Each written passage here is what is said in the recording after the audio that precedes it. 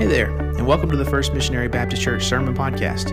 We're honored you've chosen to join us today. In a few moments, Senior Pastor Alan Miller will launch into this week's teaching. Before that, though, we'd like to encourage you to also check out our website, firstmissionary.net, where you can find out more about what the Lord is doing in our local body and how you can get involved. Now here's Alan with this week's teaching. And this morning we're going to continue in this teaching series that's entitled, I Serve, Discover Your Purpose. Now, from the very beginning of this, as we think about our purpose, we so many times, come to points and places and times of life. Maybe they're big transition times. Maybe they're crossroads that we come to. You think about your life and where your life has been. You think about where your life is headed. You think about some things that might be even coming to an end in your life pretty soon, a transition of season or time of your life. All the time, we are coming to these points, and many times we stop and we wonder, Lord, are we really on the right track? Am I on the right track for my life? Am I heading toward that which you really do have for me? Purpose. What is my doggone purpose on this planet? And we've asked the question, is purpose something that you find? Is it up to you to go out and to go into the world and try to find your purpose? Almost like trying to find yourself, right? Have you ever heard someone say, well, I need to go out and I need to take a time in my life, a season of my life, and I need to go find myself. I need to go find myself. Good friend of mine, great friend of mine, one of my mentors, he used to say this and would talk about, finding yourself and the whole idea of finding yourself. He was one of those people in my life that really helped me to begin to see scripturally and spiritually my identity in Christ. And this is what he would so many times say. He would say, if you don't know who you are, and then you go out to try to find yourself, how will you know you have found yourself when you find yourself? If you don't know who you are, and then you go out and try to find yourself, then how will you know you have found yourself when you find yourself? And my goodness, he would just emphasize as a mentor in my life, time and time again, the importance of knowing who you are in Christ. That the most important thing internally and personally that you can ever arrive at is not what do people say about you, or even how you think or perceive yourself. But what's most important is, how does God see you? How does God perceive you? Because the truth is that God holds ultimate reality, and through His ultimate reality, we find ultimate truth. So in spite of what the world says about you, in spite of even what you may feel about yourself, the most important thing is, what does God say about you? Spend some time trying to identify and discover your identity in Christ, especially before you go out and try to find yourself. So is purpose something that you find? Is it something that finds you? We saw from the life of Jesus, it seemed to be that throughout His life, His purpose was something that He was growing into. That from His earliest years of growth and maturity in His life, He was growing into the purpose God had for Him. Now, there is something that's really important about this discussion of purpose. And one of the great things that you can do in your life when you start thinking about, okay, purpose, what is my purpose? One thing that you can ask yourself is, what can I start doing with my time that really makes a difference? What can I start doing with my time that really makes a difference? Now, when you start down that road of thinking about what you can do with your time that really makes a difference, one of three things is going to happen. First of all, there may be some addition. And by the way, on the back of your bulletin today, you'll find a place, a teaching outline, that you can follow with us and jot some stuff down. I know that if I write something down, I am more apt to remember it and retain it, right? So that's on the back of your bulletin today. One of the things that's going to happen is if I open myself up to God's purpose and what I can do with my time that really makes a difference is there's going to be some addition in my life. God may very well bring along an opportunity. There may be something that's already there in front of me that I need to step into, that I've been holding back, I've been resisting. Maybe there's an opportunity that I need to step into. This means that some addition is going to come into my life. I'm going to add or take on something in my life that's not there yet. The next thing that may have to happen is subtraction. That means identifying some things that are not really a great use of my time. Subtraction. Learning how to say no to some things may be the best thing you can do for you to really have a sense that you're fulfilling purpose in your life. Maybe we should practice this morning just saying the word no. Someone might come along to you, might give you an opportunity, and it may not be a great use of your time or your purpose, but yet in your desire to please people, you have a hard time saying no. So let's just practice that right now on the count of three together. We're going to practice 1, 2, 3. I said no, no, no. I just can't do that. Taking control of your life is really important. Does that not feel good this morning? Just to say, no. I'm sorry. I love you. I wish I could, but no. Saying no. And then the third thing is this. Exchange. Not just addition or subtraction, but exchange. Because the reality is, we all have the same amount of time. Now, we may not have the same amount of years ahead of us, but on any given day, any given week, any given month, we all have the same amount of time. And our time is filled with something as it stands. So what may have to happen is some exchange. Exchanging some things for other things in our lives because we can't create more time with what we already have. Purpose. Finding purpose. Serving in the purpose for our lives. Last week, we came to the book of Ephesians. And in the book of Ephesians, we began to see and to realize that God actually gifts us for purpose.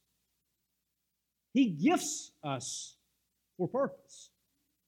He gives us what we need to empower us, to prepare us, and to accomplish the purpose that He has for our lives. He gifts us for that purpose. And when we use the gifts, the spiritual gifts that He's given to us, we make a difference. God uses our lives to make a difference in this world and in the lives of other people. We saw this in Ephesians 4 last Sunday when we looked at the dynamic of the body of Christ. And the dynamic of the body of Christ is that He gives to each one gifts, and that when we all work and serve in our gifts, then it causes the body as a whole to benefit, and it causes other people to grow. This is what makes a difference in the world. We looked at the end of Ephesians 4, around verse 16, where he talks about, let's go to verse 15, where he talks about Paul speaking, and he talks about speaking the truth in love. We are to grow up. We are to grow up. Do you know anyone who needs to grow up? We all need to grow up. Won't you just look at your neighbor right now and say, listen, you know what? I'm going to be the first one to admit right now, I need to grow up. No, don't you tell your neighbor you need to grow up. Don't you do that. Don't tell your neighbor you need to grow up. Admit to the person next to you, and just say, I do. I need to grow in the Lord. I need to grow up. There's more to learn about the heart of God and His ways than what I know right now in my life. I'm a learner. I'm a seeker. I'm a student. I need to grow. I have enough humility in my life today that I can admit to you, I need to grow. And Paul says, speaking the truth in love, we are to grow up into all aspects into Him, who is the head, Christ, the head of the church, even Christ, from whom the whole body, if you're in Christ, you're a part of the body of Christ.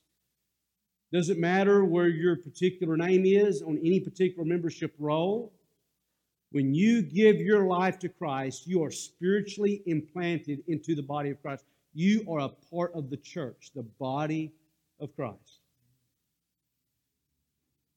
From whom the whole body, being fitted and held together by what every joint supplies, every part supplying, equipping, helping, and encouraging, according to the proper working of each individual part, causes the growth of the body for the building up of itself in what? The building up of itself in love. This is truly a love affair that we have with the Lord Jesus, that we have with the body of Christ, that we have with one another. We love one another enough that when we use our gifts, God moves and works and flows through us into the life of another, and He encourages and helps other people to grow. Where would you be today if it were not be for how God used other people in your life? Oh my goodness, I can think back in time when I was about 18 years of age, and I needed a change in my life. I really did. I needed a change in my life. I needed to make some decisions from a church perspective, a spiritual perspective. You know, this purpose thing of my life was something that was kind of tracking me down. I didn't realize that I was moving toward it, but many days I felt like it was running from behind me, trying to track me down. And I knew at a somewhat of an early age that God had something specific for my life. Wasn't necessarily what I wanted, but it was something that seemed to be tracking me down in my life. And when I was about 18, I decided to make some changes. And I wasn't necessarily walking with God at that point in time. I didn't necessarily really know how to pursue Him or even how to study. I just knew I needed a change. So we made a change, and I began to go to another church. And there were some people in that church that I just connected with. They were a little bit older than me. They were about my parents' age. But for some reason, they could speak into my life in ways that other people couldn't. I just connected with them, identified with them.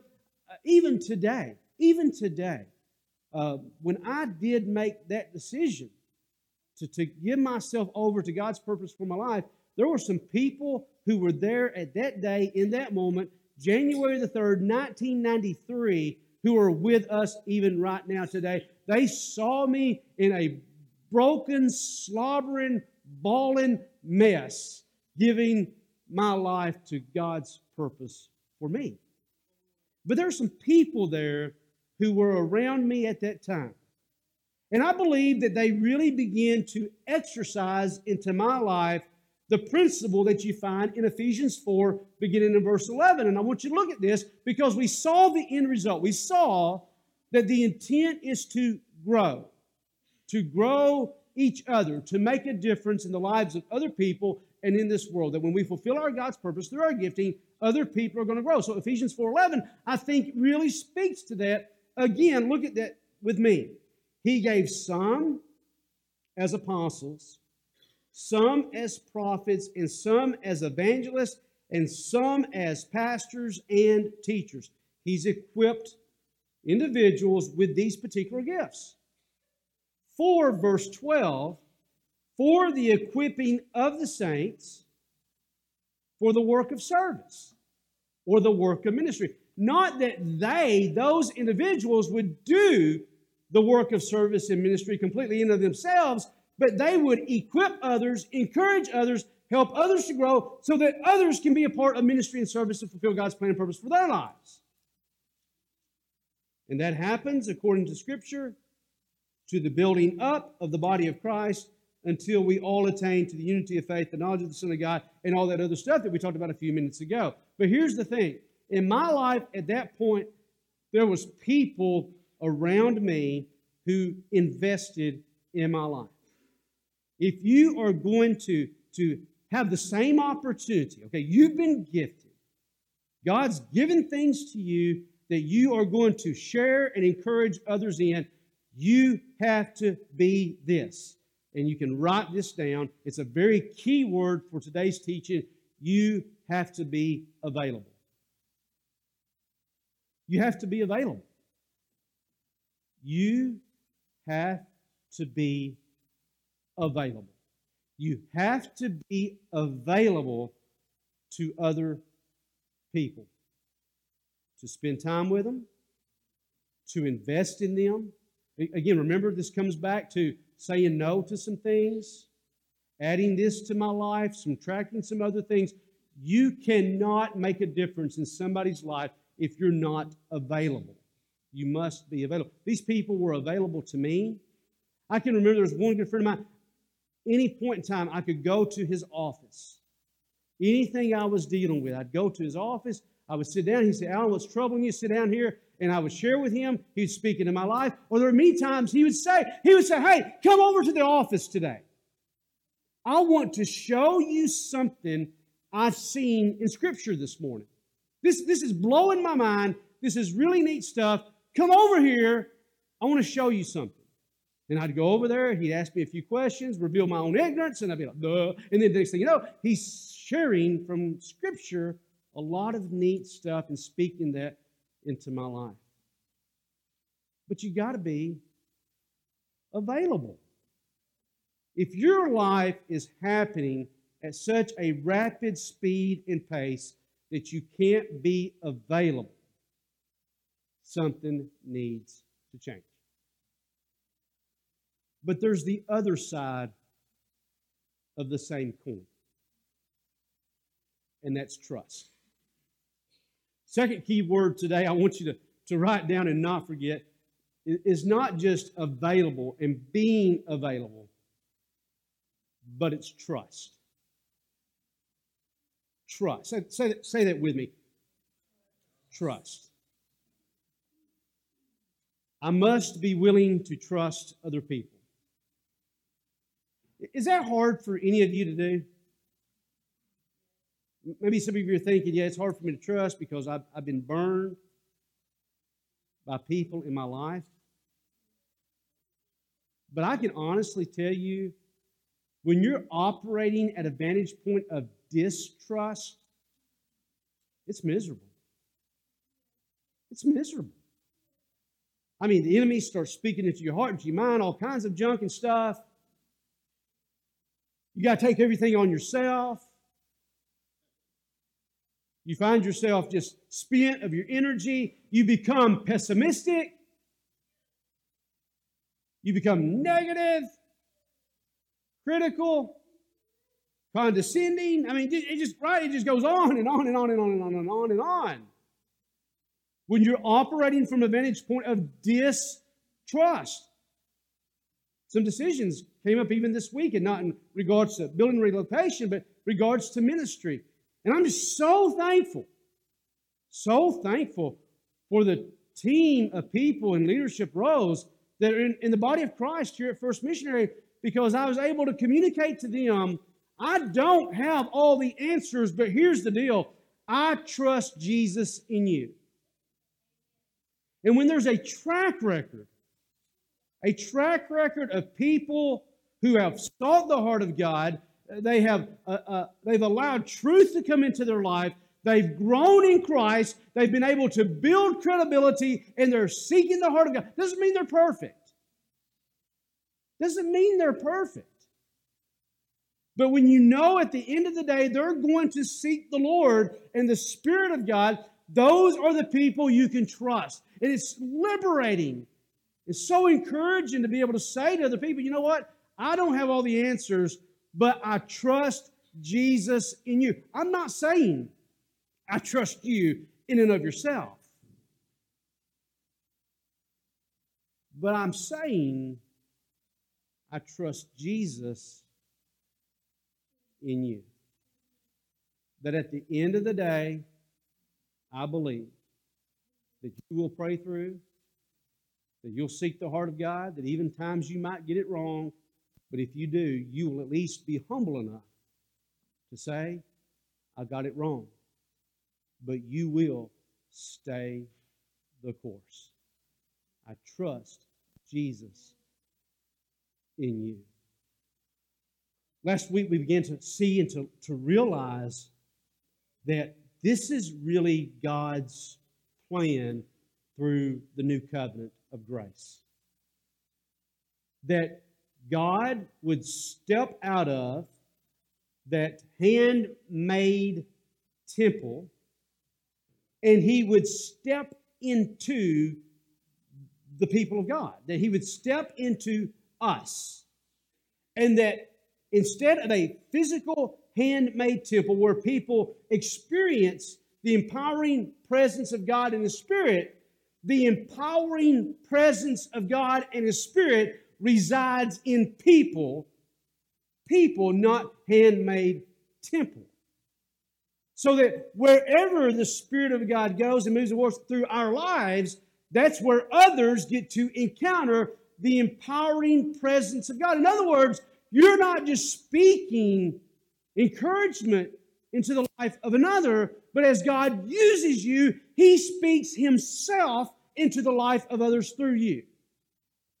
That they don't have to go to this place or to that place or to that handmade dwelling place to find God. But God is sincerely on the loose, and He's on the loose through us. This is a part of God's plan in the new covenant from the beginning. Now, I want to share with you a couple of scriptures on this today, because so many times we can still get caught up in the old way of thinking under the old covenant, and man, we can really mess this thing up. Go with me to the book of Ezekiel. This is one of the first, not one of the first promises, but this is a promise of the new covenant through the prophet Ezekiel. He said in verse 26, Ezekiel 36:26, moreover, I will give you a new heart and put a new spirit within you, and I will remove the heart of stone from your flesh and give you a heart of flesh. Look at this in verse 27. He doesn't say, I will put my spirit in a new handmade temple. He says, I'll put my spirit in you. Now, somebody might say, well, He said this to Israel, right? This is specifically to Israel, but please keep in mind this important principle. The new covenant, although it was given specifically to Israel, would be a blessing to all Gentiles through Israel. Let me say that again. Although the prophet speaks directly to Israel at this point, the blessing of the new covenant, though spoken to Israel, would be something that all people, Gentiles, would experience through Israel. Namely, through the Messiah, speaking of a new way to come. And the new way is this, that at this point in time, because of the cross of Jesus, God does business with man on the basis of grace, not on the basis of law. He does business with man today on the basis of grace, not the basis of law. And it's not a mixture of law and grace. It is grace alone. I shared with you last week the little cassette player and how the little cassette tape, rather, is kind of a picture of obsolete technology, right?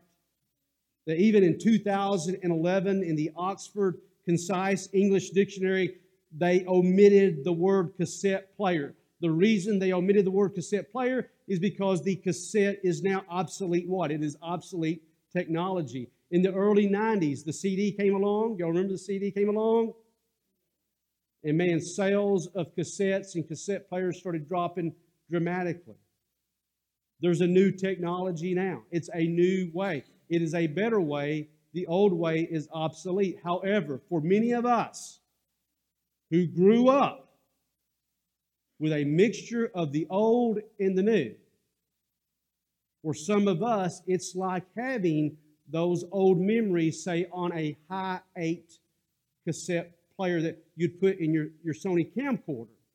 I told you that in my closet today, right now, are stacks, stacks of the high 8 cassettes that went into our Sony camcorder. And I mean that, like when the kids were born, I'm there. I mean, not there, okay? I'm not there, but I'm there, and I'm videoing and take those and store them. I mean, the kids start walking. Man, I'm right there videoing. I mean, we don't video nothing these days, but you know what I'm saying? But back then, you wanted to capture every moment, right? But it's on old technology. What I really need to do is take those and have them converted to new technologies that we can use them. For some of us growing up with a mixture of the old covenant and the new covenant of law and grace together, it's like we have a lot of these memories on these old cassettes. And I can tell you right now, if somebody came to my house and went into my closet and started messing with all those cassettes and all those memories, I would get upset. I'd get a little irritated.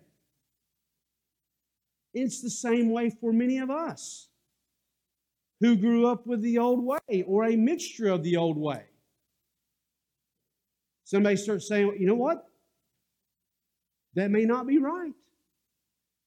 That's the old way, but it's not the new way. That's law, but it's not grace. That's a conditional covenant. Now we live under an unconditional covenant. The old died and went away. The new has come with Jesus. But for some people to go back and to mess with the old way or those old memories, some people get upset, they get angry. We just need to convert some of those.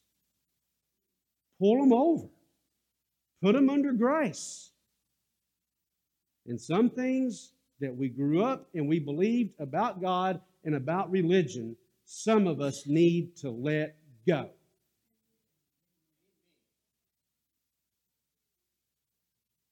We need to let it go. There's a statement that was made about Paul.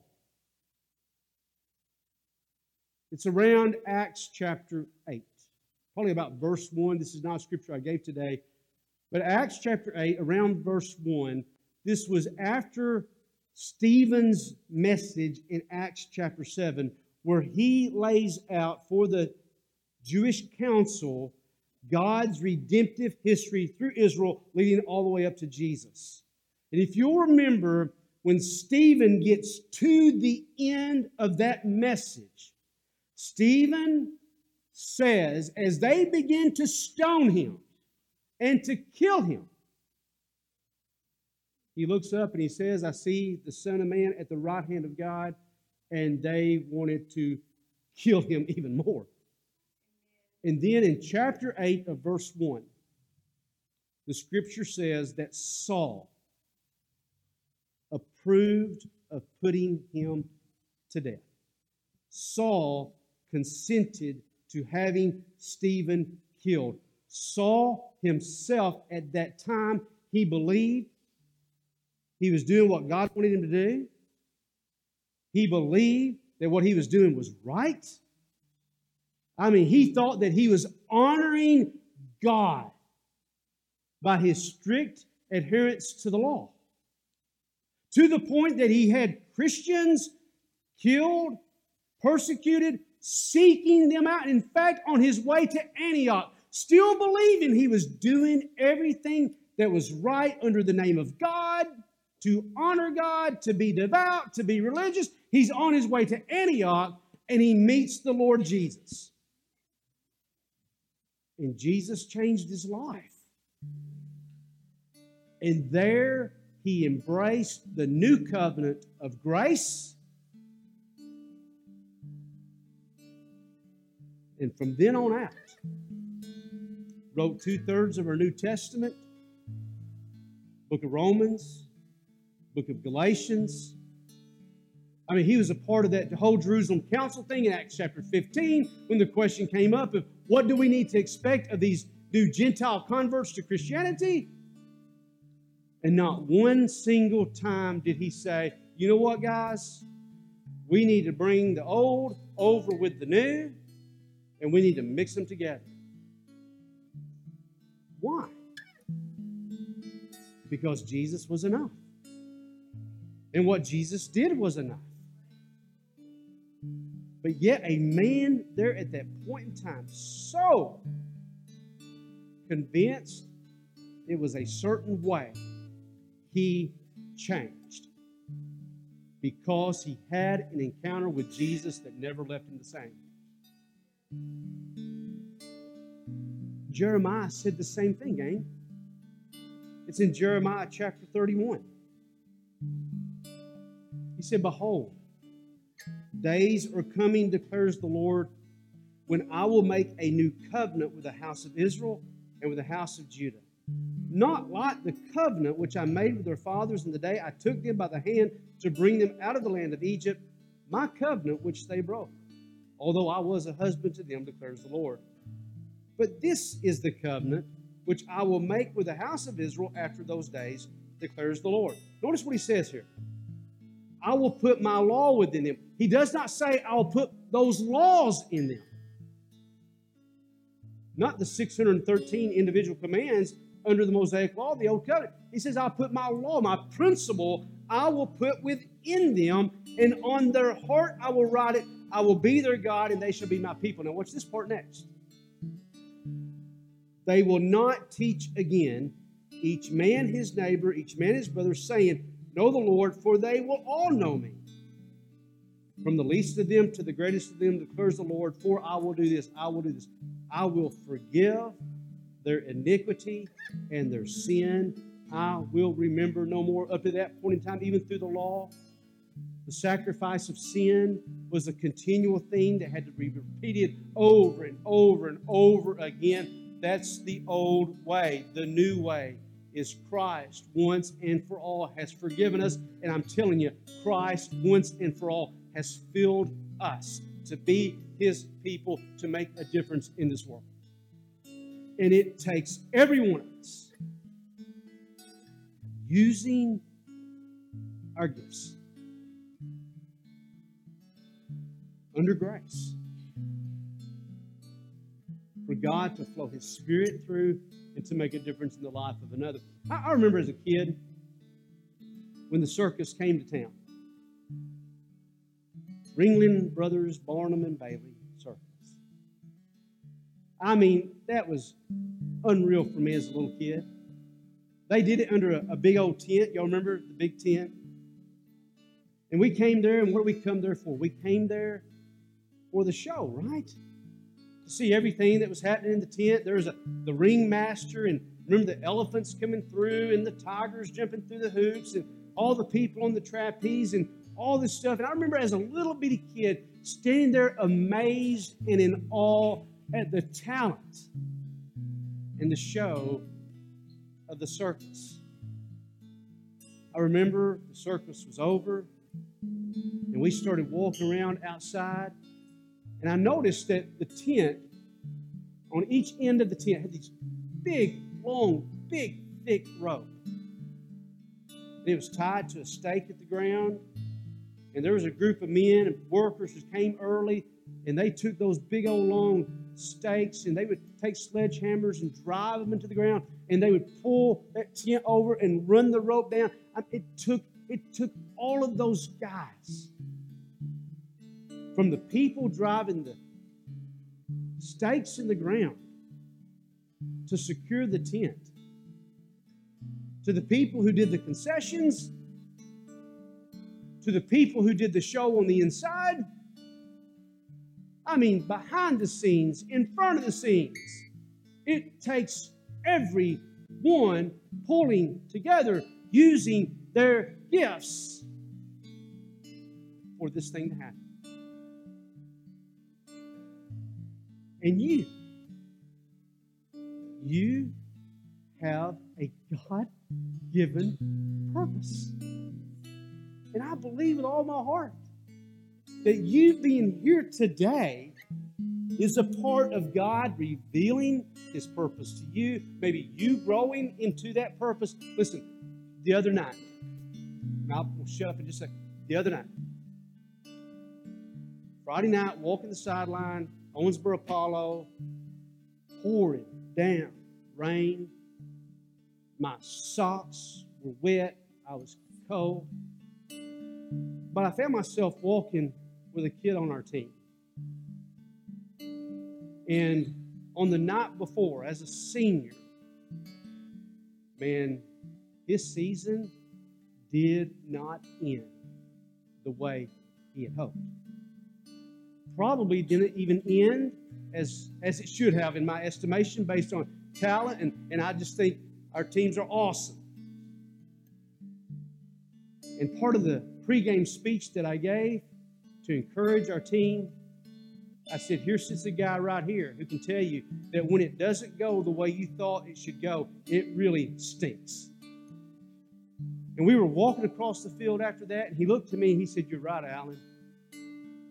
He said, it really does stink. I said, and that's why there needs to be something bigger and more important going on in your life in sports. I said, God's got something for you that will never be defined out here. Because one day it will come to an end. And it does stink. And this is important. And it's growing you. It's helping you. This is important. But there needs to be something going on in your life that's much bigger than what you're doing out here. Because when it ends, if you don't have something bigger than that going on in your life, you're going to think your world just ended. And I'm here to tell you and to encourage you, maybe for this moment right now, I might be the only one who's speaking to you right now, telling you there needs to be something bigger going on in your life. And I'm sorry. I agree with you. It stinks. But there's so much more. God has a plan. And He's growing toward that today. You're not here by accident. And His plan is to use your life to make a difference in the life of another. So the last question is this. Finding purpose is so much more than answering the question, what am I good at? So much more than that. It answers the question, write this down, what am I equipped and empowered by the Spirit to do that helps others to grow in their faith? What am I equipped and empowered by the Spirit to do that helps others to grow in their faith? So much more than what am I good at? What am I equipped and empowered by the Spirit to do that will help others to grow in their faith? Would you stand with us this morning? Father God, we thank you so much. Thanks for joining us on the First Missionary Baptist Church Sermon Podcast. That's it for this week's teaching, but you can always find more on our website, firstmissionary.net. We'd also like to encourage you to like us on Facebook, follow us on Instagram and Twitter, and subscribe to our YouTube channel. If you benefited from this week's lesson, be sure to share it with your friends and family, then leave a rating and review on your favorite podcast app. Thanks again for listening, and God bless.